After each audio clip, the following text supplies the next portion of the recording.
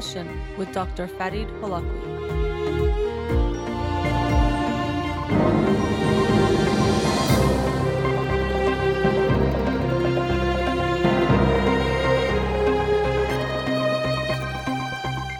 Good afternoon and welcome to In Session with Dr. Farid Holakwi. I'm your host, Dr. Farid Holakwi, and I'll be with you for the next 2 hours here on Radio Hamra. Studio number to call in, 310-441-0555. I'm a licensed clinical psychologist, so you can call in with any questions related to clinical psychology, including any emotional or psychological issues, parenting issues, and relationship issues as well. You can also follow me on Twitter or Instagram or like my page on Facebook to get updates on the show or suggest topics or books for the program. And the shows are uploaded at the end of each week to my SoundCloud page and free podcast on iTunes. Again, the studio number, 310-441-0555. Before I get to some calls, wanted to announce the book of the week. Again, for this week, it is The Disordered Mind by Eric R. Kandel. The Disordered Mind, What Unusual Brains Tell Us About Ourselves. Very interesting book. Dr. Kandel received the Nobel Prize in 2000 for physiology or medicine for his studies in learning and memory. And this book is all about the brain and looking at different psychological or psychiatric disorders, things like autism, depression, schizophrenia, and how looking at the brains of these people who are dealing with these afflictions can tell us about how our brains work. Very, very interesting book. Looking forward to sharing that with you on Monday night's show. But let's get to some callers. Radio Hamra, you're on the air. Yes. Hi, thanks for calling. Hi, how are you? Good, thank you. That's good. I'm just calling regarding my daughter. She's about 26 months. Mm-hmm. She's smart. Everything is good, and just pretty much we are following Dr. Farid Holakwi's way as much as we can with my wife. Mm-hmm. And seems to be she has social anxiety. Sort of when the other kids are around, she sort of doesn't socialize. And now sort of she starts freezing a bit more, like she put her head down and just put the head down and just looking from under what they're doing, and doesn't move much. And if people they come around, or if you go somewhere, she doesn't talk much. Even the people they were a little bit more comfortable. Just she's gone a little bit more, sort of. Mm-hmm. And that was our concern to see. Okay. So a few questions. The first one is she eventually, let's say when she hides herself, does she eventually come out, or she'll stay, let's say, hidden the whole time people are around? Just because, like, for example, yesterday my brother was around, my brother and my sister-in-law, and they have a daughter. She's about 1 year, and she's playing, like she's playing by herself, like she doesn't play with any kids, and she doesn't talk as much as she used to. Like maybe normally she's a talkative girl, and she wasn't talking much, and she was sort of still it was shy. Sort of she wasn't coming out of it. But another day, I think it was yesterday or the day before, they take it to play group. Mm-hmm. In the play group, she's not bad, and she likes to socialize with the bigger girls, bigger kids, like maybe 3, 4 years, Mm-hmm. 6 years. She's not bad with them. But in general, when they come to sort of in the area, she knows she's hand-reach, like she maybe about a meter or 2 meters, then that's the time sort of she freezes with people. Okay. Especially with the kids. With kids, okay. So, but it doesn't seem like she completely avoids everyone or stays hidden the whole time, and she'll play in certain areas. So it doesn't seem like she can't socialize or she has trouble with it, but maybe there is an anxiety. How long has it been since you've seen this change? Like from the beginning, she wasn't comfortable with others, but for example, even with my sister, but just once she gets used to it, she starts playing and just these ones happening. But because we have a second child is about 6-7 weeks now. Okay, that was going to be my next question. Yeah, okay. Yeah, just pretty much, in my opinion, it got a little bit more, but she wasn't putting her head down. She wasn't playing before, but now she's putting the head down since we have a second one. Yeah, so that's, this kind of a change, we have to be aware that for a child, it could be like a trauma, and especially she was pretty young, so she was just about 2 years when this baby was born, right? Correct. Barely over 2 years. So that means, this is a pretty big deal. That's kind of a lower age gap than maybe is ideal, because the 2-year-old still needs a lot of both parents' attention at 2 years of age, and she lost to that. And of course, the process of having a baby, although it's a joyous occasion, it causes a lot of stress on the family too, as far as just even having the birth or before the birth. Mom is not going to be as available to the child, having less energy, not being physically as capable of doing things she probably could do before. So the child starts to experience some instability from what's going on. And then, of course, the baby comes home, and now there's a new baby, which is a huge issue for the child to deal with. And then both you and the mom are going to be sleeping less, and there's going to be a baby crying. And so we have to be aware that that's going to create a lot of stress for the older child. And so that's probably what your child is dealing with. The way you're describing her, she might have been what we call slow to warm to begin with, that she needs a little bit of time to settle in, to get used to the environment before she wants to play. Some kids are like that. Some kids go into a playground, they start running around the second they get there. Other kids, they walk in, they need to look around a little bit, they need to get a little bit comfortable, and then slowly they start to explore. And it's not that we'll say one is good or bad, but that different kids can have different types of dispositions, that's how they're comfortable, and we don't want to make them feel bad for being the way they are. Just like some kids tend to be more introverted than extroverted, and we can maybe make them feel bad about being shy, but we don't want to do that. We want to make sure that they understand that that's the way they are, and that's okay. So I think what your daughter has gone through, having the new baby, is having a huge impact on her, and we have to be aware that that's going to make it harder for her to get comfortable, but we want to make sure she doesn't feel bad about what she's going through, that to make her feel that you shouldn't be shy, you shouldn't hide, you should go play. Why are you hiding? This person is not scary, or this is your friend or family or whatever. We want to let her take her time to get comfortable. Now, on the other hand, what some parents will do is they feel that, okay, my kid is kind of scared of social situations, let me take them away from anything that makes them uncomfortable. And we don't want to do that either. So it's finding that balance where you keep her in social situations because she needs that, and we also want her to help eventually get over this or get through this over time. But we don't want to overwhelm her either. You guys have to find that balance. And Dr. Tabassum Vahidi was here last week talking about fears and OCD and anxiety, and we're talking about the only way to really get through something or over something is we have to face it. So we don't want her to avoid it altogether, but we really want to make sure we don't overwhelm her or make her feel bad for being shy or scared or whatever it might be. Yeah, sure. Just actually, just that's what we do. So pretty much when we go there, like we don't push her at all. Like just it is not us. Like Good. Pushing is not us. Pretty much, and like we try to keep her in the environment, but a bit far. So she sort of starts going in, and she goes in different like classes since she was a kid.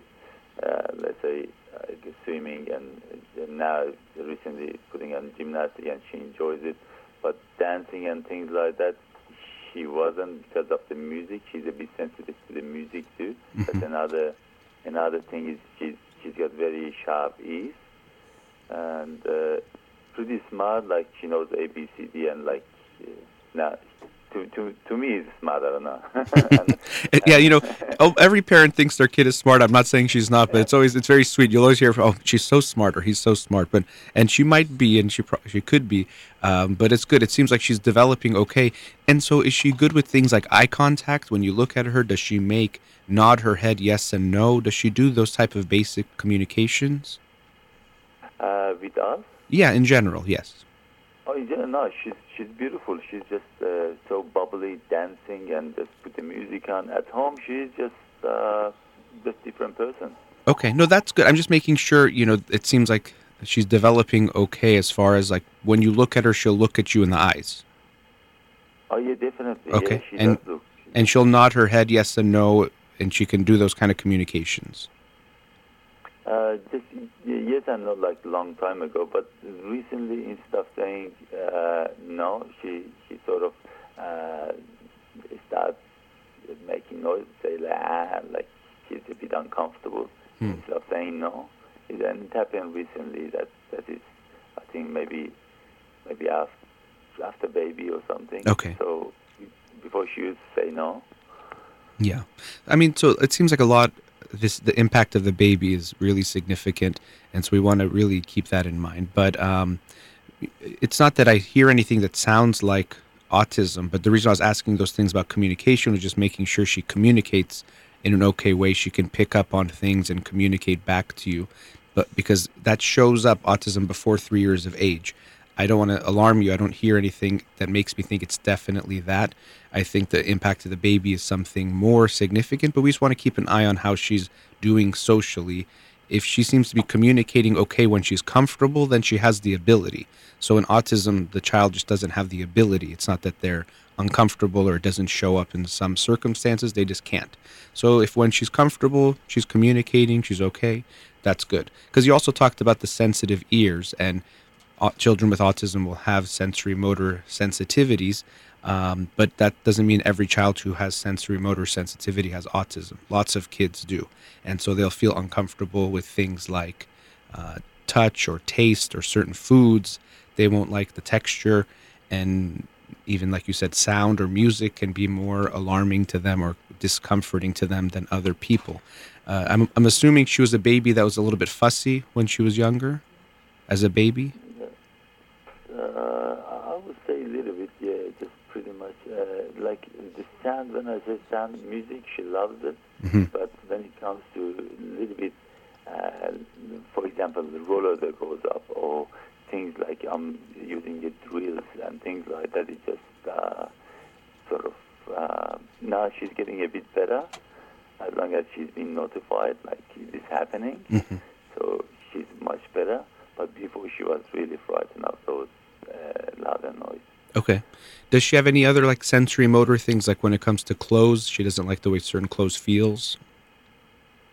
Not really. Okay. She's, as long as I know, because I'm the second person who is in contact, but just with her more, like mom is doing it. As far as I know, she's fine. She's just, since she was a kid, she's wearing the hat and putting those, what they calling those flowers and things like that on her head. And she's fine with it. Okay. And she keeps it. And he put his sunglasses on, whatever. So, Yeah. those Okay. mom's doing some fancy thing with it, and she's fine with it, and she loves it. Okay. It seems like then those things are okay. She's a little bit more sensitive, like to sound, which again doesn't have to mean it's something really serious. It could be just that. And maybe just a little bit sensitive overall, which is why she's getting a little bit overwhelmed or anxious. And I think especially we have to keep in mind how much of an impact everything going on at home, having the new baby, has had on her, as it has on everyone else in the family. You guys are going through a lot. So we want to be patient with her. I wouldn't jump to any conclusion yet that something serious is going on. We want to keep her in social environments, keep her comfortable, talk to her, but especially make sure we don't make her feel bad about being shy, or tell her she shouldn't be shy, or she should go play, or why is she hiding, and all those kinds of things. Even if it's sometimes with family, people will feel bad and they think, oh, come out because it's family and we don't want to make the family member feel uncomfortable. Make sure you make her the priority. Her feelings are more important than your brother or sister or any other family member. So we want to make sure we make that clear. Yeah, 100%. Always say it's okay. Just that's okay. Like we don't push. Like pretty much, if she says no, she body language or verbally. So her no is like our no. Like we respect her as an adult. If she says no, is no. Okay, good. And we want to, and it's always finding that balance. We don't want to keep her away from everything. So if she says no to everything, we have to still encourage her to do certain things. But yeah, we don't want to force her or put a lot of pressure on her. So it sounds like, you guys are handling it quite well. With a new baby, I would say be patient to see how the impact is on her, and remembering that this is kind of a relational trauma for the little baby. And something that, parents, I know you probably realize this, but sometimes they can almost forget that when we have a older baby and a younger baby, we almost forget that the older one is still a baby, or still a little kid that needs so much love and attention and kindness and tenderness. Because we have a littler one, we sometimes can forget that. And so we always want to make sure we don't lose sight that this is just a little 2-year-old girl who is very fragile and needs a lot of love and support. We do our best towards that, but when the new one, like our son came, so pretty much she wasn't coming to the room, like our room where the baby was. Maybe after a week or so, she stepped in. Then she's been coming on the bed. Then after maybe 2 weeks, she came to the bed. Then she wasn't touching everything. It just take about a week or two. That process to touch her now, touch him now. He's touching, and every now and then come and kiss and stuff like that. So we noticed the improvement, and pretty much we try to put her in priority because she's the one who feels things more. But on the other hand, as you said, it is a tough time. Sure. So like it takes time, I guess. So our concern was make sure it is, if there is anything, I just get the advice to do the right thing, since everything is fresh. So as you said, just we keep on going as a routine, things like going to library programs and things like that. So there are lots of things happening, and I would say every second day there is a class for her, like swimming, gymnastics, library group, play group. Good. It's happening. Good. Keep that routine. The routine is really important, especially because with the new baby, so much of her life kind of got thrown into disarray. So we want to keep as much of the routine that she used to have, so she doesn't lose it doesn't feel like she lost everything. So that's good that you're keeping her in those classes, those routines, the things she likes, the things she was used to, because so much has been disrupted in the home that she was used to, in the life she was used to, that we want to make sure that we keep as much as we can stable. So that's great. It sounds like you guys are handling it very well. I would just keep an eye on how she's doing, see how she responds to it over time.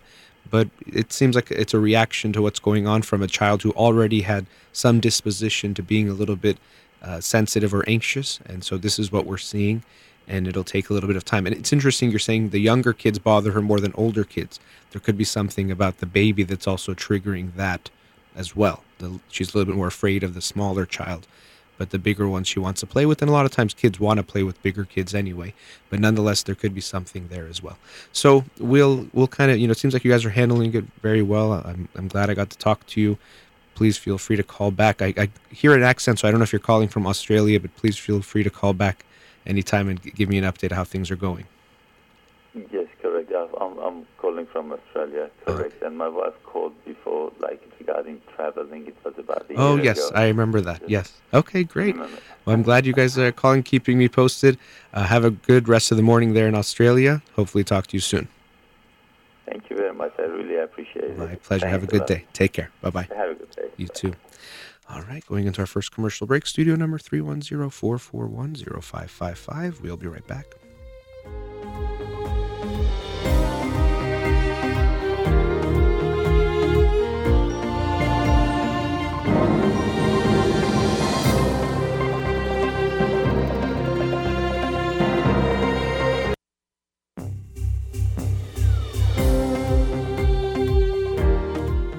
Welcome back. Let's go to another caller.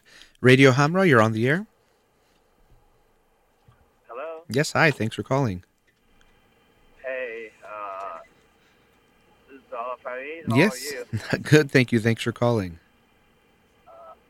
Hey, I got a question about my 25-year-old son that he's not able to find a job.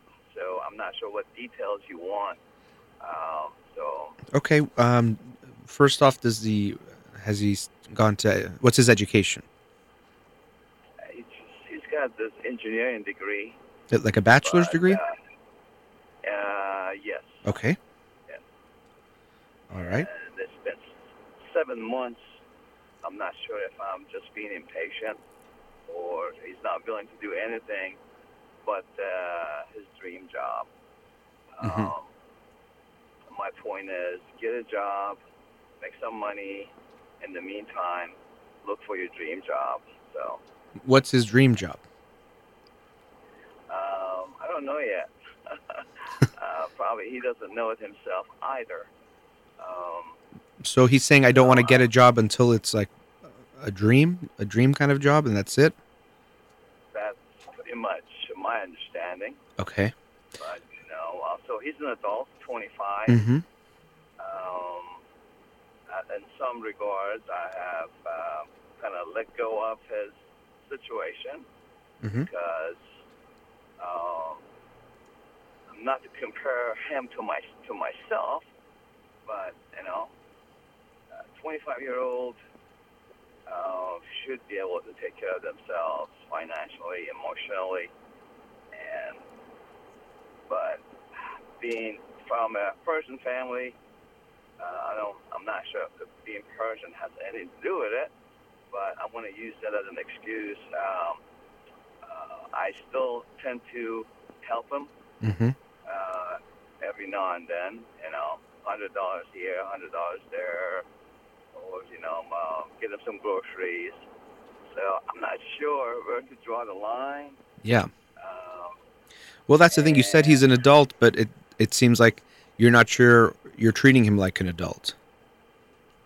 yeah, so I need some help in that Okay. regard to. It's not to get off the subject. I have listened to your dad's series of CDs from the infancy to 19. I wish I had that 25 years ago, so Mhm. I would have done a lot of things different.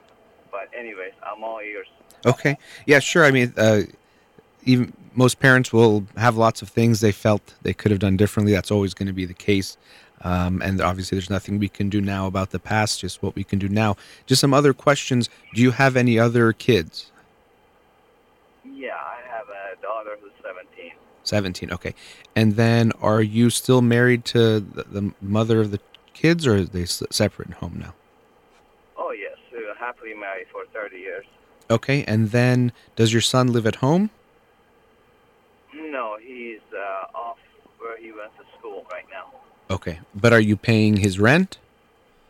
I stopped about 6 months ago. Okay. So how is he paying for his rent? Got a part-time job here and there, barely making ends meet. Okay. So as you mentioned, it's, because of his age and he has to take care of his life and figure that out. Of course, you can be a support or be someone that can encourage him in that way, but it has to be up to him. Now, you mentioned he wants his dream job, and this is something more for him and people like him. And I'm all about people finding their passion, finding something they love to do, finding something that really excites them in their work. It should be that way. But it also doesn't mean that we're always going to like everything we do to get to where we want to get to. Even the dream job you have is going to have parts of it that you don't like, parts of it that you actually don't like at all, maybe even dislike or hate.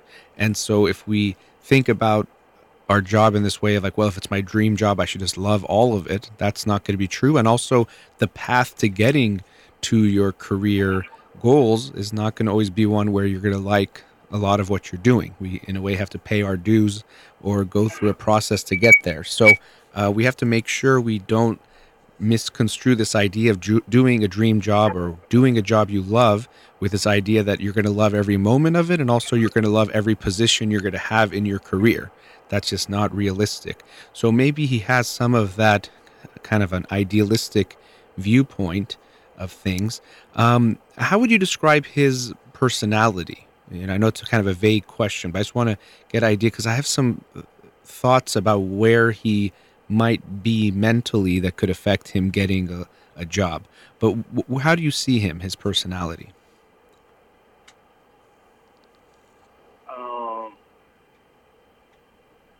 He is not a loner, definitely a social person, Mm-hmm.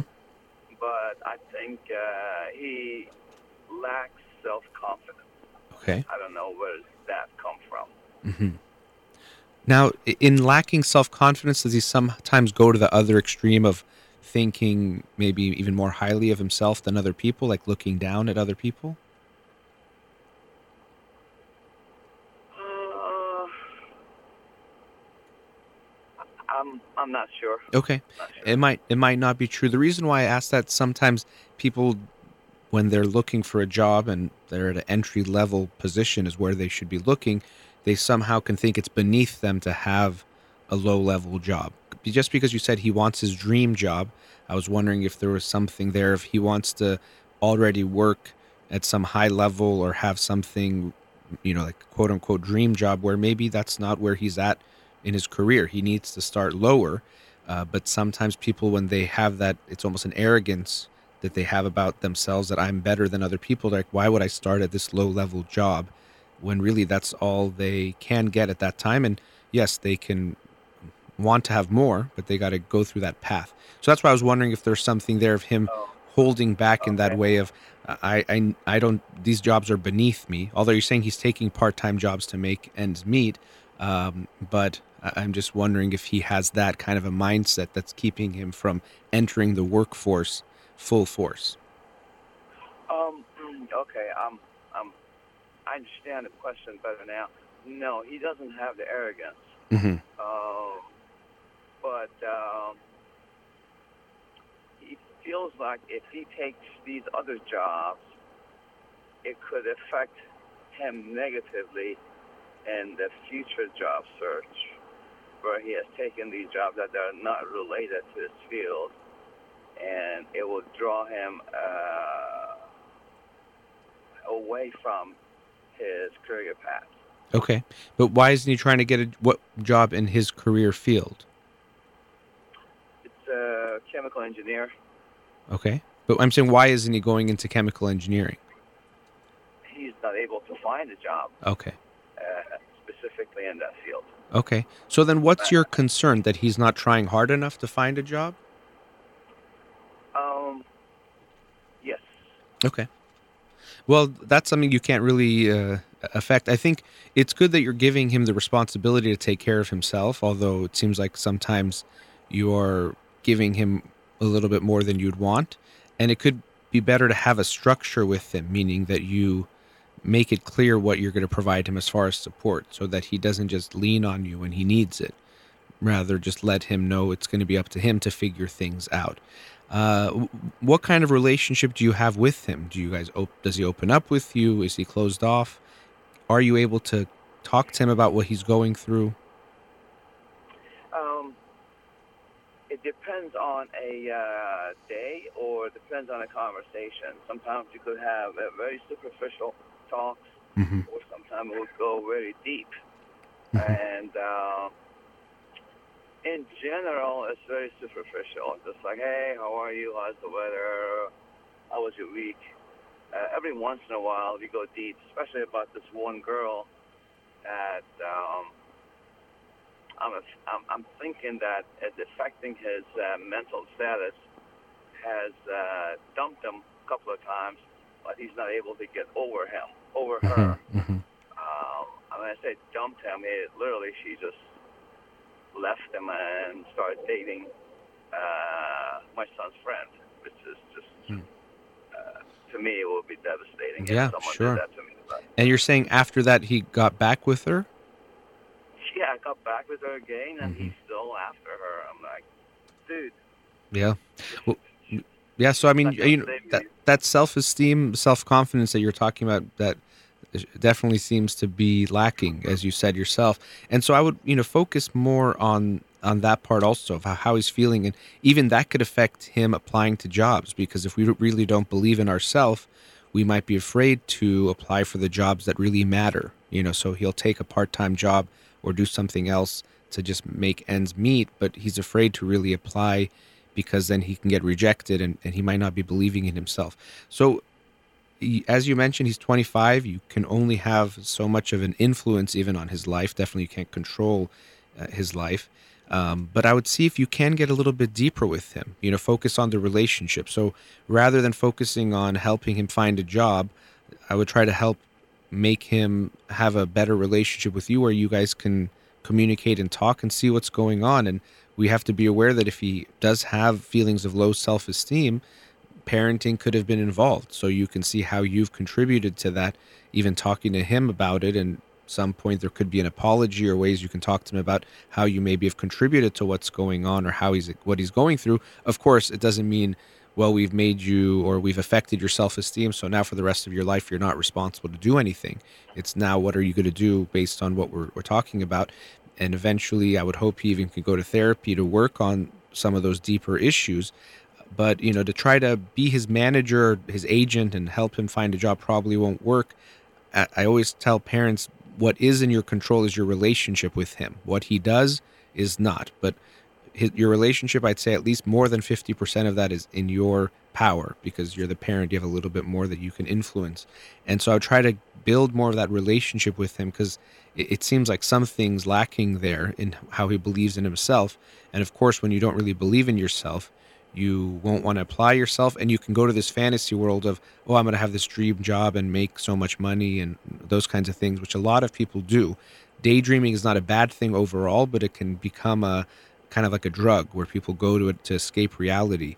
And so there isn't really a path of how they're going to get to their dream that they have in mind, but just someday I'm going to be rich and famous, or someday I'm going to be powerful in this way.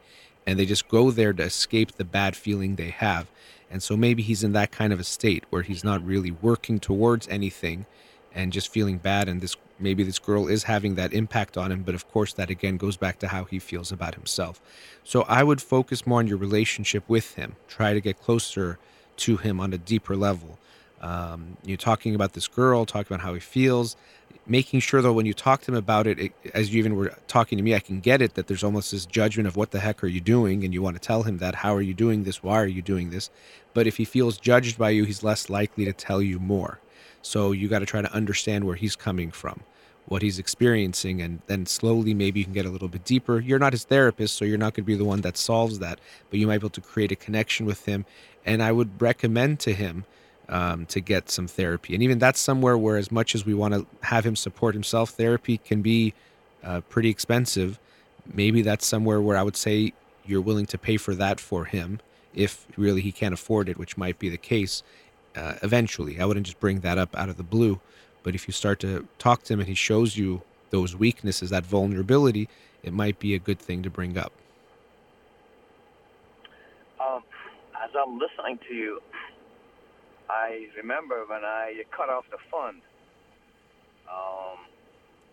that's where everything went south. Because he was done with the school, and I told him that I have supported you throughout the school, paid all your expenses, but you finished with the school. Whether you get your dream job or you deliver pizza, you need to be able to pay your bills. And immediately after he graduated, I stopped helping him financially. Mm-hmm. Well, and I had told him that yeah. beforehand. Well, my feeling about these things in general, I'm always a big fan of communication and planning together. So, rather than just telling him I'm cutting it off now, it's like talking to him about what kind of support he could need from you, or how you can be there for him better. Maybe that could have been a better way of dealing with it than just saying I'm cutting it off. But I think it is good to give him more responsibility. I don't think that part is bad. But I would make sure it's something you're working with him, rather than just telling him that this is what's going to happen now, this is what's going to be next. I'm not going to pay for this. You could say, I'm not willing to support you in this way anymore, I don't want to pay for this, but I wouldn't just lay it on him as, the day you graduate, I'm not paying for anything. Maybe he says, I need 2 months to find a job, or whatever it might be. But anyway, we can't, again, go back. But maybe he was hurt by that, or he got upset, or he felt that you were abandoning him, or felt like you were no longer there for him. And so, again, that's why I would focus on the relationship even more than anything else, because reconnecting or getting more connected to him will allow you to have even more of an effect on him. So if he's not feeling close to you, and then you try to just tell him, hey, do this, do that, you can give him the best advice. But if he's not feeling connected, it doesn't really matter. He's not going to take it in, and he won't even be opening up to you to what he really needs. Okay, then I have a question. Mm-hmm. I do know that you don't quite understand the dynamic of our relationship, me and my son. Sure. But without talking more in depth, I'm kind of drawing blank as to do you have any suggestions how to reconnect, how to open up or expand that relationship? Well, I mean, I think a good place to start is obviously you make an effort to connect, but then to recognize ways that maybe you've either hurt him or you feel like you've let him down. I really think to me the power of apology is very, very important and sometimes underrated. Of just recognizing, you know what, maybe think about it, it has to be genuine. So don't just say sorry if you don't mean it. But if there's anything you feel like you maybe did wrong or you could have been there more for him, even going back to childhood, that could sometimes be a way. And for a lot of people, these conversations, it's going to be uncomfortable. He might even just say, okay, Dad, yeah, whatever, and just brush it off at first. But it could open up some level of reconnection. So I would try to show an interest, do that, also show an interest in things going on in his life. And make sure, yes, I don't know the dynamic of your conversation with him or your relationship with him, but making sure you don't come off judgmental, because that's very easy for parents to do. He says, I haven't done this, or I'm talking to that girl again. And your reaction, if it comes off even slightly judgmental, even if you don't intend it to be, that's just going to make him close off from you. So it's just being open to hearing him out. Your job isn't to get him to do this or do that. It's just to talk to him and be there for him. And if he wants your advice and asks for it, great. But if he doesn't, I wouldn't give too much of it and think I have to tell him what to do, because usually that makes someone go away. If he's not feeling good about getting a job and doing well, you just reminding him of it is just going to make him feel worse. It's not that he's not aware of it. So I would just focus on that aspect, not being judgmental with him about what he's going through, just trying to connect and understand what he's going through more. Yeah, and yet again, as I'm listening to you, I do remember the conversations that I have with him. Yeah. We're at a commercial break. I want to come back with you quickly after the break. So just hold on. We'll talk a bit after the break. Okay? Sure. Okay. Thank you. All right. You're listening to In Session with Dr. Fadi Holakwi. We'll be right back.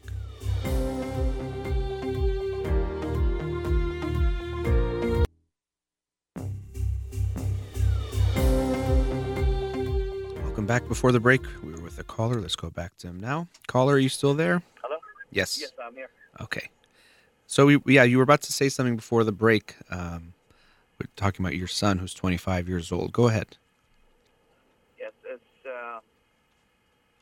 all my past conversations been condescending and judgmental. Okay. About his relationship, Yeah. his job search. So, well, acknowledging that's the first step, and that's good that you're acknowledging it. It's not good, maybe that's you were talking to him that way, but this is the first step. And that's what I was talking about, is that if you're going to have to shift the dynamic, and it's going to take some time because he's used to you talking to him a certain way. So even if you apologize and tell him, I apologize I realized I was being judgmental and condescending. It was just, I care about you so much, and seeing you go through those things, I was trying to help you, but I realized that wasn't helpful. It'll still take some time for him to take that in and feel like he can trust you. And so be ready for that you're going to be on a little journey with him if you want to reconnect, where you're going to have to show him that you're going to approach things differently. Okay. Looks like that's I got my work cut out for me. You do, yeah. How do you feel about having that conversation with him? It's not usually an easy conversation to have. Of course, it's not. Yeah. So, yes, just I'm not even sure how I'm going to start it. So, yeah. That's.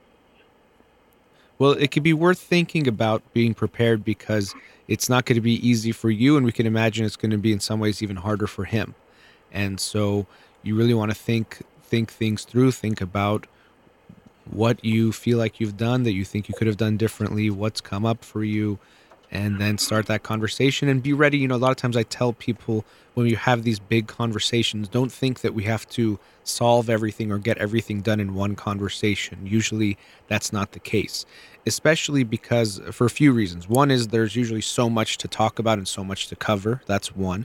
Another reason is when you open up this conversation, your son might have no idea, so he's not going to really be prepared for it to even share everything that he probably has to say about it. And then also, after you have some of these conversations, people usually think and process some things and more comes up.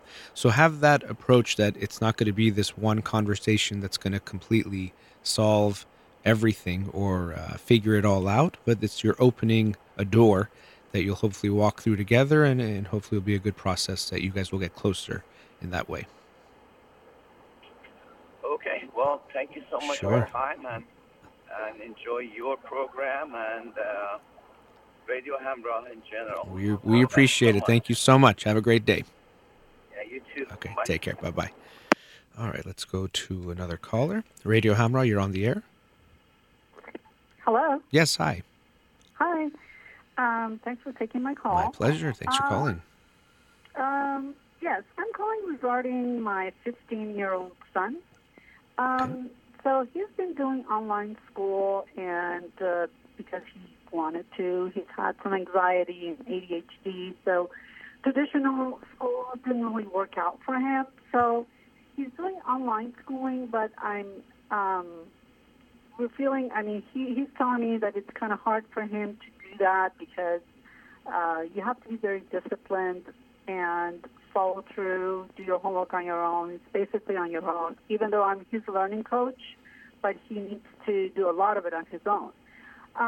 So through the whole process, we thought maybe a boarding school would be one option. And I talked to some consultants, educational consultants, and they told me that's one option that you want to explore. I personally don't think it's good, but I don't want to be, because, I'm biased, obviously, but I want to know what your opinion is in general about therapeutic or residential schools, and if you have any questions specific, Okay. I could answer them for you. Sure. Well, my first reaction is it's if he didn't like regular school, boarding school is even more like you're just at school all the time. So I'm not sure how that would be better. Maybe you're saying they'd be more accommodating if it's a therapeutic school. So my initial reaction was that just seems strange that someone who doesn't like school environment, let's make them live there, basically. I don't know if that makes sense. Overall, to me, a big issue is to make sure we talk to him and he has to be okay with it, because for a lot of kids, especially getting sent to boarding school, they can feel very much abandoned and rejected by their parents and their family. Right. So that to me is very important to be aware of. So I don't know. My initial reaction is not so positive. I don't see why that would be the right solution for him. If he's having a hard time getting his work done, then we got to I would rather think of ways to make that work. And even with anxiety and ADHD, and yes, traditional school might not be for every child, I wouldn't say those are reasons for him not to go to school. Maybe he doesn't like it and we can find a way to make it work. But that's also something I wouldn't jump to that conclusion that he should not be in school because he doesn't like it or he's having a hard time.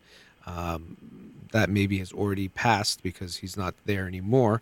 But I would see if there's other things we can do, getting him tutors or something. I mean, that's the whole point of school that can help. It's just like people say, well, why go to college? You can go read all the books on your own. There's some truth to that. Of course, having professors and other things helps a lot too. But having the discipline to read and take tests and prepare yourself is something we really almost can't do on our own. So that's why school gives us that structure. It's not that it's the only way, but it can help. So those are some of the concerns I have. Have you talked to him at all about the options you guys have? Yes, of course. I always discuss it with him, but he tells me that he wanted to go to online school. That was his choice. So I let him try it.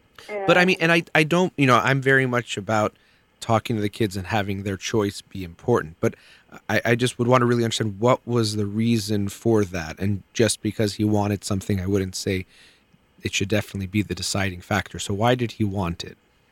Because he was not successful in school. So what happened, he was being teased and bullied at school, and then he was getting in trouble.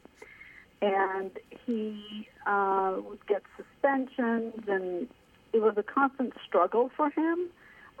So he lost interest in learning. And he thought that he can't do it, and even though he is very capable of doing it. And because of all these other things that's going on within him, he decided that he didn't want to even try it anymore. So I actually changed his school from public to private, and that also was not good. He had an IEP because of all the things that was happening. So what happened at the new school? The new private school? Yeah.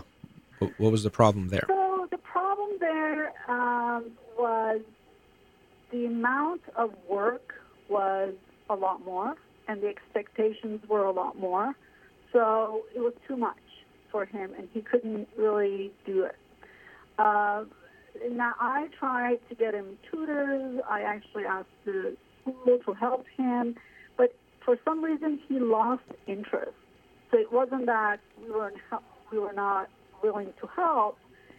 It was that he didn't have the motivation to actually do it anymore. Yeah, that's why, I mean, to me, it was more, it seems like, I don't know if taking him out of school was the right decision, because it seems like he was struggling, and I'm not saying we should ignore that. Actually, I would say I would rather you address that. Say, okay, if you're not having motivation, what's going on? Is he depressed? Is he down? Is he just doesn't want to try? And we have to somehow encourage him to recognize it's going to be difficult. You're not going to like it, but this is part of life, so I don't know if taking him out of the school was the right idea, or even he was getting teased. That's not good, but then he was getting suspended. So I don't know what was his part.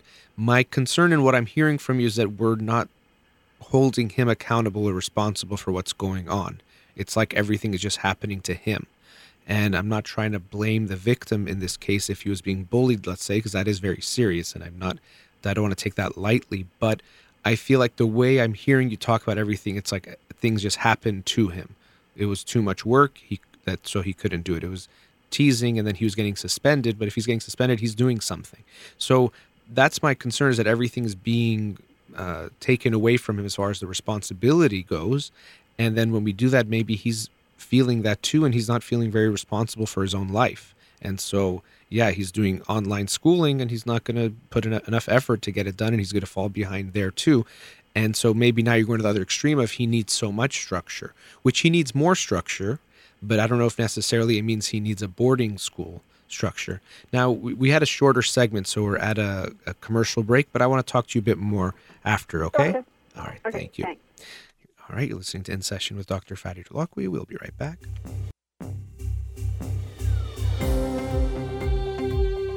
Welcome back. Before the break, we were with a caller. Let's go back to her now. Radio Hamra, you're still there? Yes, I'm here. Okay, great. So we're talking about your son.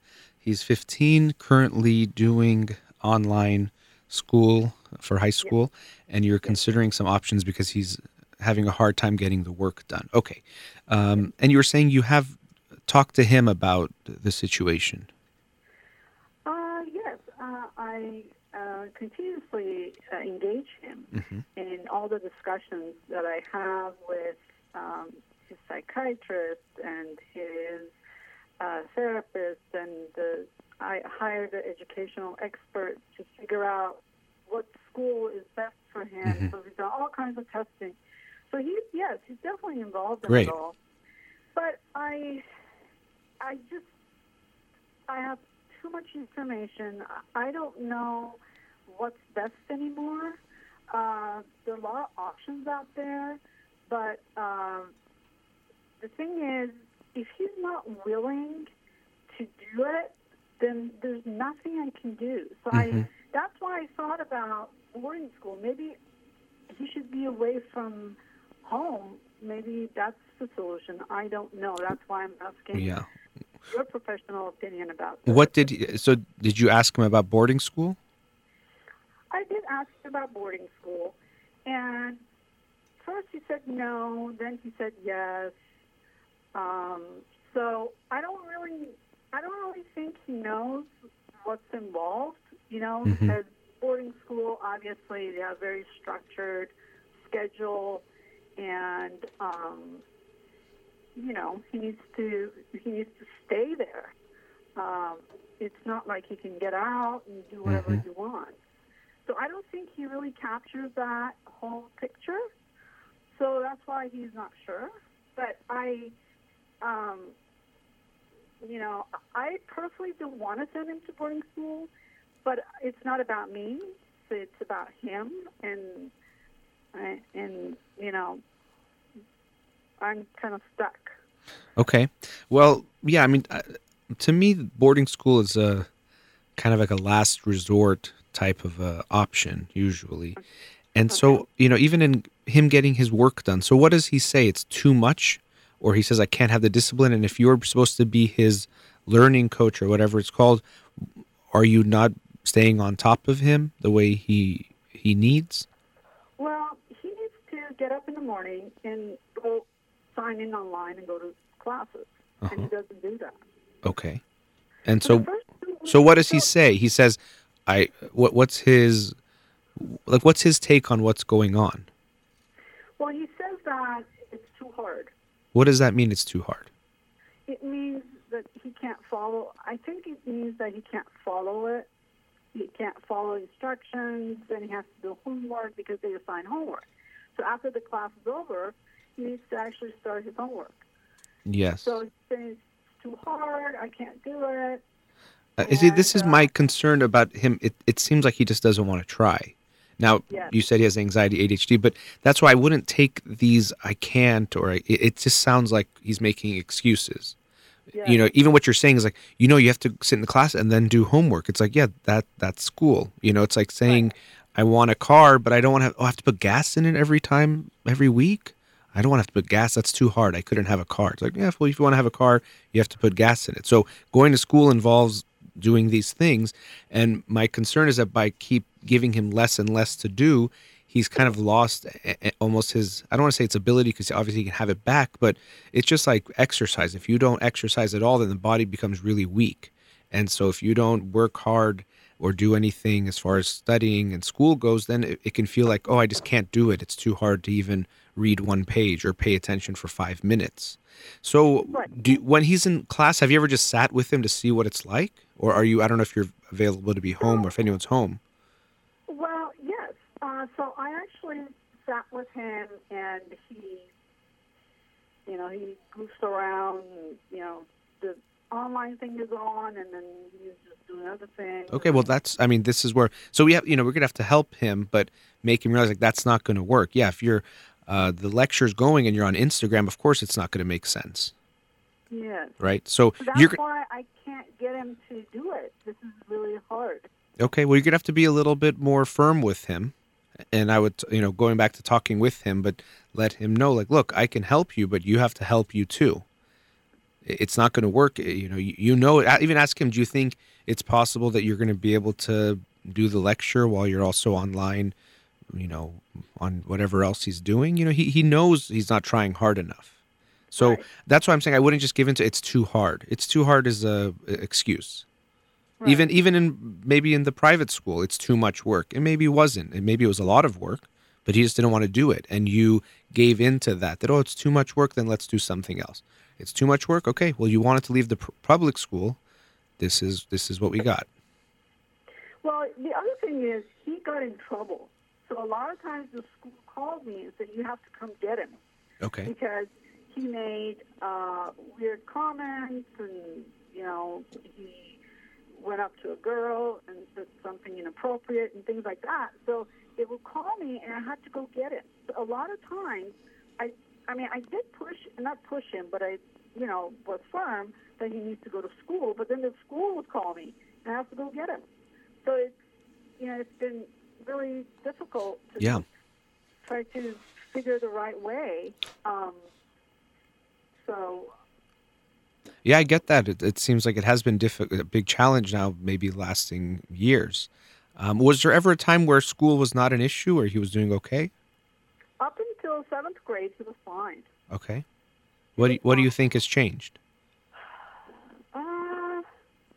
I honestly don't know why he's now this way. I mean, he's taking medication because I took him to a psychiatrist because the school asked me to have him evaluated.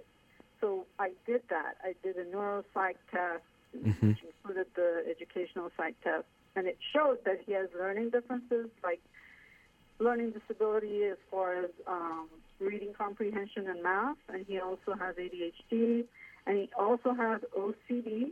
And so I took him to a psychiatrist, and he sees the doctor every month, and we adjusted medication. So medications are actually controlling his OCD quite a bit, so he's doing much better, and he also has a lot less anxiety. And his sleep is much better. Okay. So Is he taking anything for ADHD? No. Okay. Because I'm wondering that, even you said he went up to a girl and did something inappropriate, that it could be related to issues of impulse control, which can be part of ADHD. So there could be something going on there. So I know he's seeing a psychiatrist, so I don't know if the psychiatrist thinks that your son's ADHD is not significant enough to require medication, but that could be helpful. And of course, you're saying he's having a hard time getting his work done. And if you leave him completely unsupervised and unstructured and he has ADHD, he's just not going to do anything, it seems like. Right. So I don't know. That to me is something to look at, the ADHD, if he has that, although it would show up usually starting, it's always there. So it wouldn't just show up in 7th grade. Maybe it was there and he was able to mask it. No, it was there. Okay. It was there prior. We figured it out when he was in 1st grade. Okay. And he was taking ADHD medication in 2nd grade and on, but the medications that he's currently taking is going to conflict with ADHD medication. I see. Okay. Yeah, that's the challenge. So I'm not sure what the solution is there is for the medications. I'm not a psychiatrist, and he's seeing one, which is good. So we need to figure something out. But the ADHD seems to be a problem. But yeah, my concern is that he's just losing more and more feeling of responsibility, feeling of agency, and we need to change that. So I would talk to him. We need to really talk to him and get him to see that, okay, it's going to take some hard work getting back into the flow, but he's going to have to, that's the only way. It's going to be difficult, so, and maybe with him, because of the anxiety, ADHD, and the struggles he had, we can feel like, okay, we don't want to put pressure on him, or we don't want to make him feel uncomfortable, but we have to be ready and even talk to him about that. Look, getting back into becoming more academically involved, it's going to feel uncomfortable. He's not going to like it. So if we're waiting for it to feel great and he loves it, it's not going to be that way. And so I'm all about finding the right types of accommodations and modifications to make the education match the child. But at the end of the day, there's still going to be a level of it feeling like work. It just isn't going to be pleasant every moment. So if we're waiting for him to love it all, it's never going to happen. So I would talk to him about that and looking at these options. To me, the boarding school doesn't seem like a great option. Again, to me, it's a last resort, and I wouldn't go there. The child can feel very abandoned when that happens, even if they're involved with it. So that's why I'm more against that. But it's, I think, more about we're gonna have to be a little bit harder on him. It doesn't mean mean. It means setting more boundaries and structures and giving him a little bit more responsibility and accountability for his own life, and getting him slowly. It's going to be a process. We're kind of waking him up. And going back to the exercising analogy, we can't expect him to start running a marathon tomorrow if he hasn't walked for years, So we want to slowly get him back in the flow, knowing that it's going to be difficult, but working with him and even talking to him about that it's going to be difficult. And I'm not sure if he has longer term goals about his career that involve education. Let me ask you about that. Does he talk at all about that, what he wants to do? Yeah, he tells me he wants to go to Yale. I'm like, you have to... To Yale? Like, yes. Okay. It's funny. I couldn't really hear you. It almost sounded like you said jail. And I was like, that's a different path. But, that takes less preparation. He wants to go to Yale University. Yeah. Okay. And he wants to become an engineer. So, yeah, he has goals. But I'm like, you have to have, like, a pathway. Okay. Yeah. What does he say to that? he says yes, but I can't do it. No, that's where I would stop him. Can't is a lie. Yes. I'm not, and maybe he won't get into Yale. I'm not saying he definitely can get into Yale 100%. But as far as I can't do the work is a lie. And that's where you have to be a little more firm. I know it's tough. I know you're having a hard time. But can't is a word we tell ourselves a lot to put ourselves off the hook. Oh, I need to, maybe it would be good if you talk to your mom about that. Oh, I can't. No, it's not that you can't. You don't want to. It's difficult. You might not like it. But that can't word almost always is something that we're lying. Yeah, if someone says a month ago I wanted to do this, I didn't. Yeah, they can't go back in time and change something. But as far as doing something now, when we tell ourselves our can't, that's usually our way of letting ourselves off the hook. And you have to make sure you don't let him off the hook. Not by punishing him or making him feel bad, but I feel that the story you were telling, you were allowing him to get away with a little too much, or allowing him not to have to work hard or feel uncomfortable. And I know that maybe you think your child has some quote unquote special needs and you're trying to accommodate that, but it doesn't mean that we take away all of his responsibilities and accountability. That's actually going to hurt him. It's like if your child has a weakness in their leg, and now we say, well, never walk again, when maybe they need to walk to keep themselves going. So we want to make sure we don't take away. So that word can't, I would really stop him. Maybe you don't have to be harsh, but let him know, I know it's been tough, but I really know that you can do it. And we have to just find a way, and you can get back to that place of doing the work. And even remind him, remember in middle school, you were doing fine. So we know you can do it.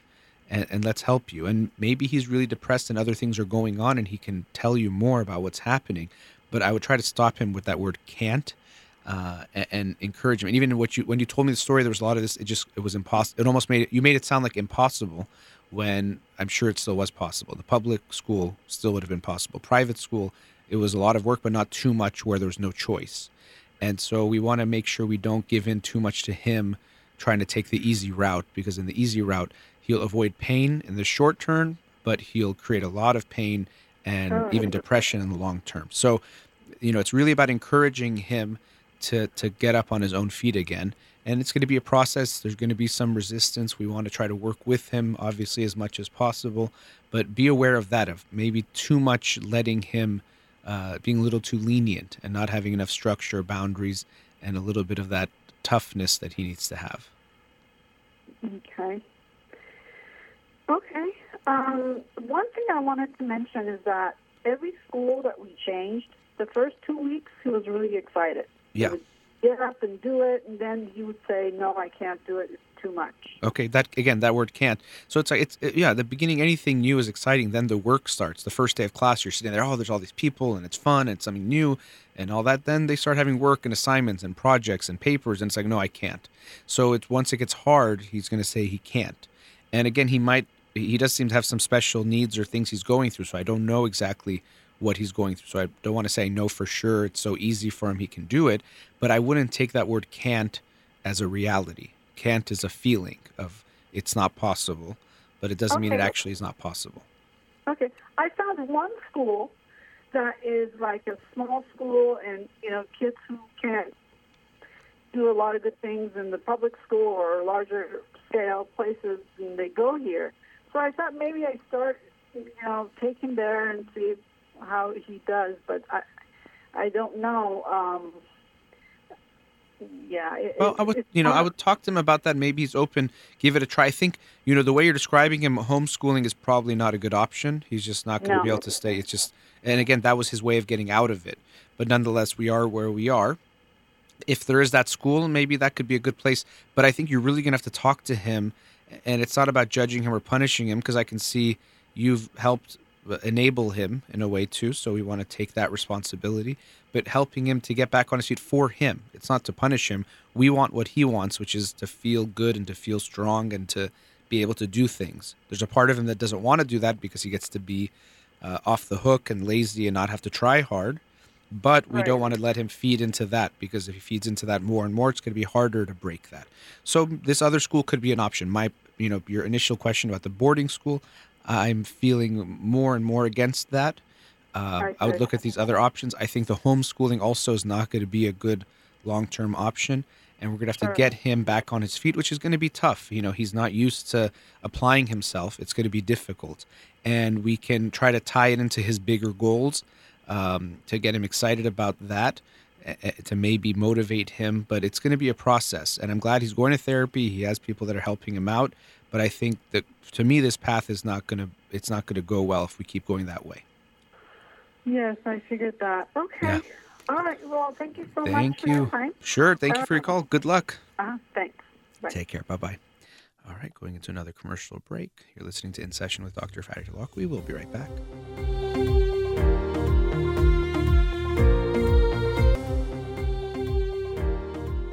Welcome back. Let's go to another caller. Radio Hamra, you're on the air. Hello. Yes, hi. Thanks for calling. Hi. Thank you so much for taking my call. My pleasure. I have a 9-month-old son, and I have a question about secure attachment. Okay. It's very important for me to him have a secure attachment because both of us, me and my husband, who is his dad, both of us, we have anxiety. I have had it for several years. My husband too. So we are doing our best so that our because of this genetic disposition, I don't like. I like him to have a calm life and then not to have anxiety. So, is there any guidelines you can help me through that to see if he has a secure attachment or not? Well, it's funny. It's one of those things that if we put too much pressure or if we have too much anxiety about secure attachment, we're probably not going to create a secure attachment. So we want to approach it as calm as we can. But especially in that first year of life, a big part of the secure attachment is meeting the baby's needs, the infant's needs, as quickly and appropriately as possible so that the child feels that when I need something, when I want something, it's going to be there. Also, it's important to try to keep things as stable as far as routine goes. Everything should be the same. Whoever holds him when he sleeps, the places you are when you're, sleeping, all those things, the more consistent it is, the more likely it is for him to feel calm and secure. But especially it's about that feeling of trust that whatever I need, it gets met. Of course, the child doesn't understand. It's in an unconscious way. But so that's the most important thing, is to meet his needs when he needs them. Right, I understand that. And then we are doing that as much as possible, as much as it's possible for us. We are meeting all his needs, and then almost the caregiver or the stay on the main, and then my husband helps me too. But then, and even with that, as far as secure attachment, the more, because you said something about a maid or housekeeper, the more he's with you, or the less people, the better. So if you do have a housekeeper or someone helping, I would always say have that person do the housework and less of the baby work. So, you're holding him, you're changing him, you're feeding him, whatever it is. And then if you have help, that they help do everything else. Right. Yeah, I understand. Yeah, I was talking about my husband. Okay. My husband helps me. So when he comes home, like for 2 hours up till the baby sleeps, my husband helps me taking care of him. But in the whole day, like from 6 to 4:30, that when he comes home, I'm the only caregiver for my son. Okay, great. And so, and like I was saying before at the beginning, we have to be aware, like if we put too much pressure on this, that we want to make sure he's secure, and anything he does, if he cries or if he looks anxious, that means he's not securely attached. If anything, it's going to put more pressure and anxiety on him. So we want to try to be, you said you and your husband have anxiety, and and maybe you're already doing things to help, but I would say focus even more on your own anxiety too. The more calm you guys are, that's also something. Even when you're holding him, if you're anxious, he's going to feel it, right? Okay, I got it. Right, I understand. That's completely understandable. Yeah, sure. And another question is because I listened to Dr. Holakwi's CDs, your dad's CDs about the, parenthood. Completely understandable. It's not understandable for me, but I want you to explain it to me that when it comes to sleep training, he's completely fine that baby cries. And for me and my husband, although our baby wakes up at least 3 times overnight, although now he's 9 months old, but it says we are not very comfortable letting cry, Yeah. So what is the reason that Dr. Hodaki Well, I'm not gonna. I can't really interpret something he said in the CDs, and I don't know exactly. But as far as the crying, it's not that you let them cry as forever. It's just if it's it could be for a few minutes, and then they let themselves fall asleep if they can do that. And they can sometimes start doing that even 6 months or 10 months. It depends on the baby. So it's not just to let them cry indefinitely forever, but if it's just a minute or two or a few minutes, then we can let them fall back asleep. So it's more in that sense. Yeah, I understand, but he cries longer than that. Do you have any Okay, then you might have to pick him up. It depends. Sleep training there's not just one way of doing it. So, and every baby can be different. So I don't want to tell you that there's only one way to sleep train your child. But when it comes to the secure attachment and things like, for example, at his age, separation anxiety and stranger anxiety, those are natural things he's going to experience because as he gets closer to, let's say, 10 months and even older, he starts to become aware of the fact of object permanence, meaning that when you're not there, he can still think of you, and that can create an anxiety. So, but the reason why I'm bringing that up is that you realize if you're so worried about him having anxiety, then even when he shows a natural anxiety, you might think it's something really bad. Does that make sense? Right. So that completely makes sense. Right. Yeah. Thank you. Yeah. Sure. That's like giving me more. I feel more relaxed now. Okay, good. Happier. And like I said, that's what I would focus even more on is having less and less working on your own anxiety. This is for all parents to do that. But yes, thank you for your call. Thank you so much, doctor. Have a good day. Thank you. You too. Okay, thanks. Bye-bye. So, something that came up in that call, as I was saying at the end, is for parents to realize, we look at all these techniques and things that are very important to see how to do things, how to handle different situations.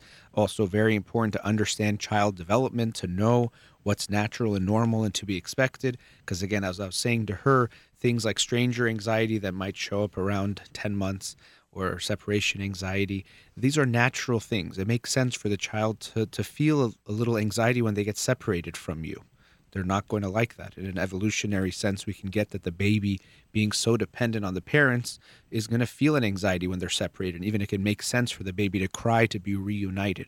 So we want to know and be aware of what to expect. And also when a child is doing something normal, even if it's crying, even if it's something that maybe seems unpleasant, that this is natural and we don't want to get overwhelmed or feel more anxious. Because the more anxious we get about what the child is doing, the more it's going to make the child anxious. They pick up on that. And something I also mentioned to her that I wanted to reiterate was this idea that as parents, you have to make sure you're taking care of yourself emotionally. If you are very depressed, if you are very anxious, if you're angry, all of those things are going to affect your child. They are like a sponge. So sometimes we think, well, I got to do this or do that, and it'll work with my child's sleeping problem or wetting the bed or whatever else it might be. The techniques are important, but if you're not aware of your own emotions and how those are affecting your behavior, your interactions, even just the way you're even breathing, as I was saying with her, you can hold a baby and the child can feel how the mother or the father is feeling, and they'll absorb that. So we have to make sure we take care of ourselves emotionally in taking care of our kids. And I always tell this to parents. Sometimes they'll come into therapy saying that they're there for their child, and you can just see that they're overwhelmed or stressed or very depressed or anxious. And when I ask them, what about therapy for yourself? They say, oh, no, nothing for me. I just do everything for my kids. Everything is about my kid, and I just want to make sure my kid is okay. And what I always let them know is one of the best ways you can take care of your child is to make sure you're taking care of yourself. If you are not okay, if you are stressed, if you're anxious, all of those things are going to affect your child. When your child cries, if you're overwhelmed, the way you respond to their crying is not going to be in a healthy, secure, supportive way. You're going to be overreacting. You're going to be making the child feel even less calm. So we have to make sure we are a good, stable force. Doesn't mean we're going to be perfect. Doesn't mean we don't have any anxiety or depression, but it's that making sure we make everything manageable in our own emotional lives, because then we can better take care of our children. And the idea that I don't do anything for me, I do everything for my kids is not a good one. You're not being a good mom or dad if you're not taking care of yourself. And you really can't be a good mom or dad if you don't take care of yourself physically, emotionally, and in every way. So always be aware of that idea that we have to take care of ourselves in order to be better caregivers to our children or to anyone else, whatever that situation or circumstance may be. The techniques are important. They can be very helpful, but we have to take care of ourselves. So I always recommend for parents, especially when you have a toddler, your baby can't go to therapy, but it could be good for you to go to therapy, to deal with all the stress, to deal with everything you're going through. Being a parent is difficult, whether you're a new parent or it's your second or third kid. It's always challenging, but taking care of yourself is your responsibility first. And without taking care of yourself, you really can't take care of someone else. Let's go into our last commercial break. Studio number 310-441-0555. You're listening to In Session with Dr. Fadi Holakwi. We'll be right back.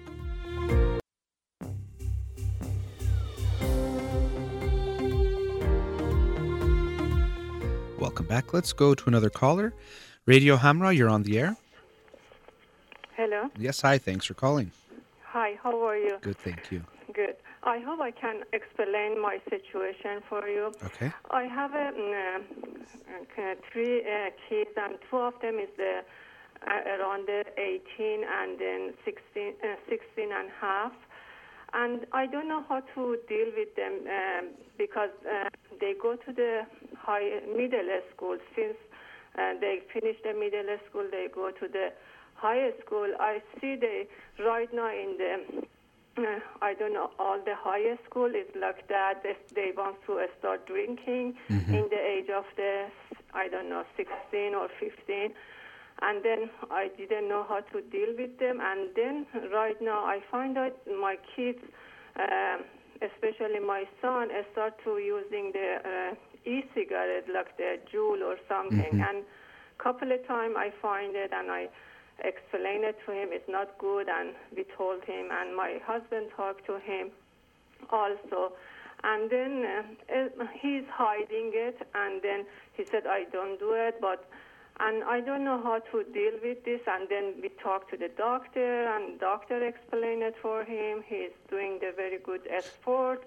He's doing the bodybuilding, everything, and he's like the little bit is older than his age, and then more mature and like little bit like the macho man. And then I don't know, whatever I tell him, he says he doesn't listen to me, and he's not accepting it, and I don't know how to deal with this one right now. Yeah. Well, it's a difficult situation. This e-cigarettes, vaping, Juuls, there's lots of different names for them.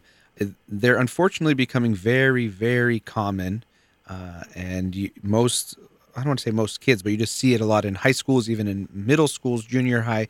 Kids are getting into it. It's very easy for them to get access to it, and they think it's not really harmful for them, and they'll find ways online. But even before cigarettes, kids don't care too much about harmfulness. So when you tell a child, oh, you're going to get lung cancer or these kinds of things, they don't care. Even adults, we don't care so much as far as it's likely not going to make us change our behavior most of the time, even though you would think it should. But especially to a 16-year-old, when you tell him these are the health issues, it doesn't make it so much of a difference. Even I remember one time reading a study that showed that what actually affected the kids more when it came to cigarettes was telling them it was going to make them look worse, like make their teeth yellow and make them get wrinkles at a younger age.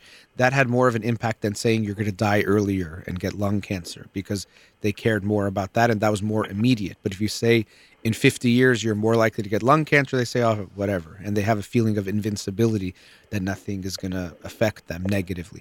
But anyway, it's a tough situation because really you can't control your child, and you have to accept that fact that if he wants to smoke them, he will. And by that I mean you can tell him don't do it, but he can hide it from you. It's not very difficult to hide. And even actually e-cigarettes are easier to hide than marijuana, than other cigarettes, because they don't really have much of a smell, or it's less of a smell. So if you try to control him, if you say we're going to force him not to do it, you're just going to ruin your relationship with him, and if he wants to do it, he'll do it anyway. So I would try to take that goal away from yourself, that I have to get him to stop. Because if you make that the goal, every interaction you have with him is going to be about that, and it won't make a difference.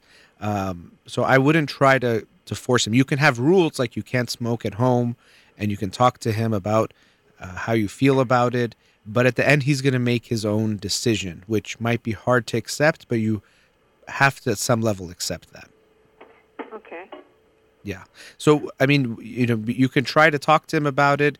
And again, it comes back to the relationship, as I was talking about some other parents earlier today. But he's probably going to make the decision. The health, as far as his athletics go, that maybe will have an impact if he cares about being good at sports and he sees that it's affecting his breathing and his cardio ability. Maybe, but But he said, I don't care. Even in the sport, he chose the football, American football. And I don't like it, but I cannot convince him to doesn't do this kind of sport.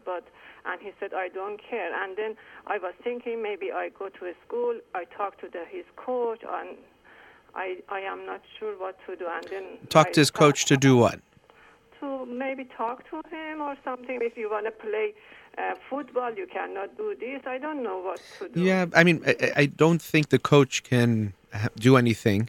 And if anything, your son will just get more upset with you that you went to his coach and told him that he does this and tried to get him involved. So I know your feeling is you want to get him to stop. Yeah. But I know it might be hard for you to accept this, but I would try to take that away as your goal because you can't control him. And if your only goal with him is to get him to stop using these e-cigarettes, all you're going to do is sacrifice your relationship for him or with him, and he won't stop anyway. So it's tough, but I wouldn't make that the goal, that we have to get him to stop. He's going to either do it or not. You can try to get closer to him, see what's going on, talk to him, but lots of teenagers, they experiment with these things. Unfortunately, they can be harmful even at that age, and of course, it could turn into smoking and addiction and even worse things. So I understand your concern, but this is something that we have to accept, that when our kids become teenagers, they get exposed to certain things, and at some level, we have to trust their decisions. Like I said, you can have rules in the home and talk to him about it, that he can't have it in the home or smoke in the home or whatever. He doesn't do it in front of us. He's hiding it. But I thought, I don't know if this is a good idea to tell him. So if we are not going to support you to go to the gym. If you want to do that, I don't know. Or I mean, but the thing is, again, he first of all, he can hide it. That's one. So he can tell you, I'm not doing it, and do it. And secondly, if we take away the things that are healthy for him and good for him, I don't know if I would like that as a form of punishment. The gym is good for him. I know you're saying he likes it because he's into bodybuilding, and maybe he would get offended, or not offended, but upset. But I don't see that as a good solution, because you're taking away something healthy that is actually going to help him as his punishment, and I don't think it's going to make much of a difference. I'm sorry. Okay. And but maybe one more thing. Maybe I can. I forgot. He's taking the medicine for the just as a couple of months, maybe since this year or maybe end of that year. He said, I cannot attention at the school, whatever they're talking, I don't get it. And then we get the evaluation, and then they told me he can use the medicine for the ADD. That is the Vyvanse, or I don't know what they call it. And then he's taking this, and maybe I can tell him, if you are going to use the cigarette, I am not going to take this medicine for you. I think maybe you're missing what I'm saying. I wouldn't make it your goal to make him stop. No. That's my, that would be, because you can't. It's not just, it's not that I want him to smoke. I would rather he doesn't smoke e-cigarettes also. But I want you to recognize that you can't stop him. And again, taking away things like this medication is maybe very good for him. I don't know, you're saying he takes it every once a month or something. That's a little bit strange. Usually those types of medications you take every day. He take it every day, but he has started from last year, maybe end of the year, and then it's still continuing from the beginning of this year. again, so this is like even more than maybe the gym, or it's different than the gym. Something that's good for him, I wouldn't take it away as a punishment. So Okay. I if you can, and I think it from what I'm seeing based on saying it a few times, and I don't think you want to hear it, but taking away your goal of making him stop is No. probably going to be better, because if you try to get him to stop, you won't be able to, and you're just going to ruin your relationship with him. So it seems like whatever I say, you come up with another way of trying to punish him to make him stop. Punishment's not going to make him stop doing it. Okay. All he'll do is he'll either hide it from you, or he'll just find a way to, it just won't help him. And again, if he needs this medication to do well in school, then you take the medication away, he's going to start doing worse in school. He'll get involved in even worse things. It's not going to help him. Yes. Okay. So I don't do anything. And I mean, yeah, I'm not saying, you could talk to him, you can have conversations, but if I were you, I would take away that your goal, because right now I've seen parents that become this way. They become so obsessed with one thing that every interaction they have with their child becomes about that one thing. Did he smoke today or he didn't? Let me see if I can smell it on his clothes. Let me see if I can find it, or let me talk to him and look at his eyes. And then you lose all kind of relationship with him when you become obsessed with that. So I don't know if someone's scrubbing a pan or something, but I hear something in the background. But you lose all connection with him. So if you keep staying obsessed with this idea of stop smoking, stop smoking, stop smoking, is he smoking, is he not, did he do it today, did he not do it, which friends do it, which don't, you're just going to sabotage your relationship with him, and it's not going to make a difference. You can't stop him. so, but I can talk to him and I can tell him, I know you are doing this, but this is not good for you. He already knows. He already knows. Yes. He already knows you think that. So you probably have already told him. So I don't think there's any point. He already knows you don't. He knows you don't like it. There's no hiding it. He's not unsure if my mom wants me to smoke or not. He knows it's not good for him. And although if you tell him it's not good for him, I'm sure he'll tell you it's actually not bad for you. And he'll find you articles online that show that, see, it's just water and vapor. So it's actually not bad for you, even though that's not really the case. It's not good for you. And there's lots of different types of these things, of e-cigarettes, and they're definitely not harmless. They have an effect. So if you're trying to convince him that it's unhealthy and that's going to make him stop, again, it's not going to make a difference. He's already where he is. Yeah. Thank you very Sure. much, doctor. Can I ask you one more question? Sure, go ahead. And also, I am worried about this medicine. This medicine have a bad side effect, because I am a little bit worried about this medicine. If you get addicted this kind of the medicine, I don't know what to do. Should I find a place to take it for the biofeedback? I don't know. Well, you can do that too. Is he seeing a psychiatrist? Not really. He doesn't see we went a couple of times. No, he doesn't see a So who gives psychiatrist. him the medication?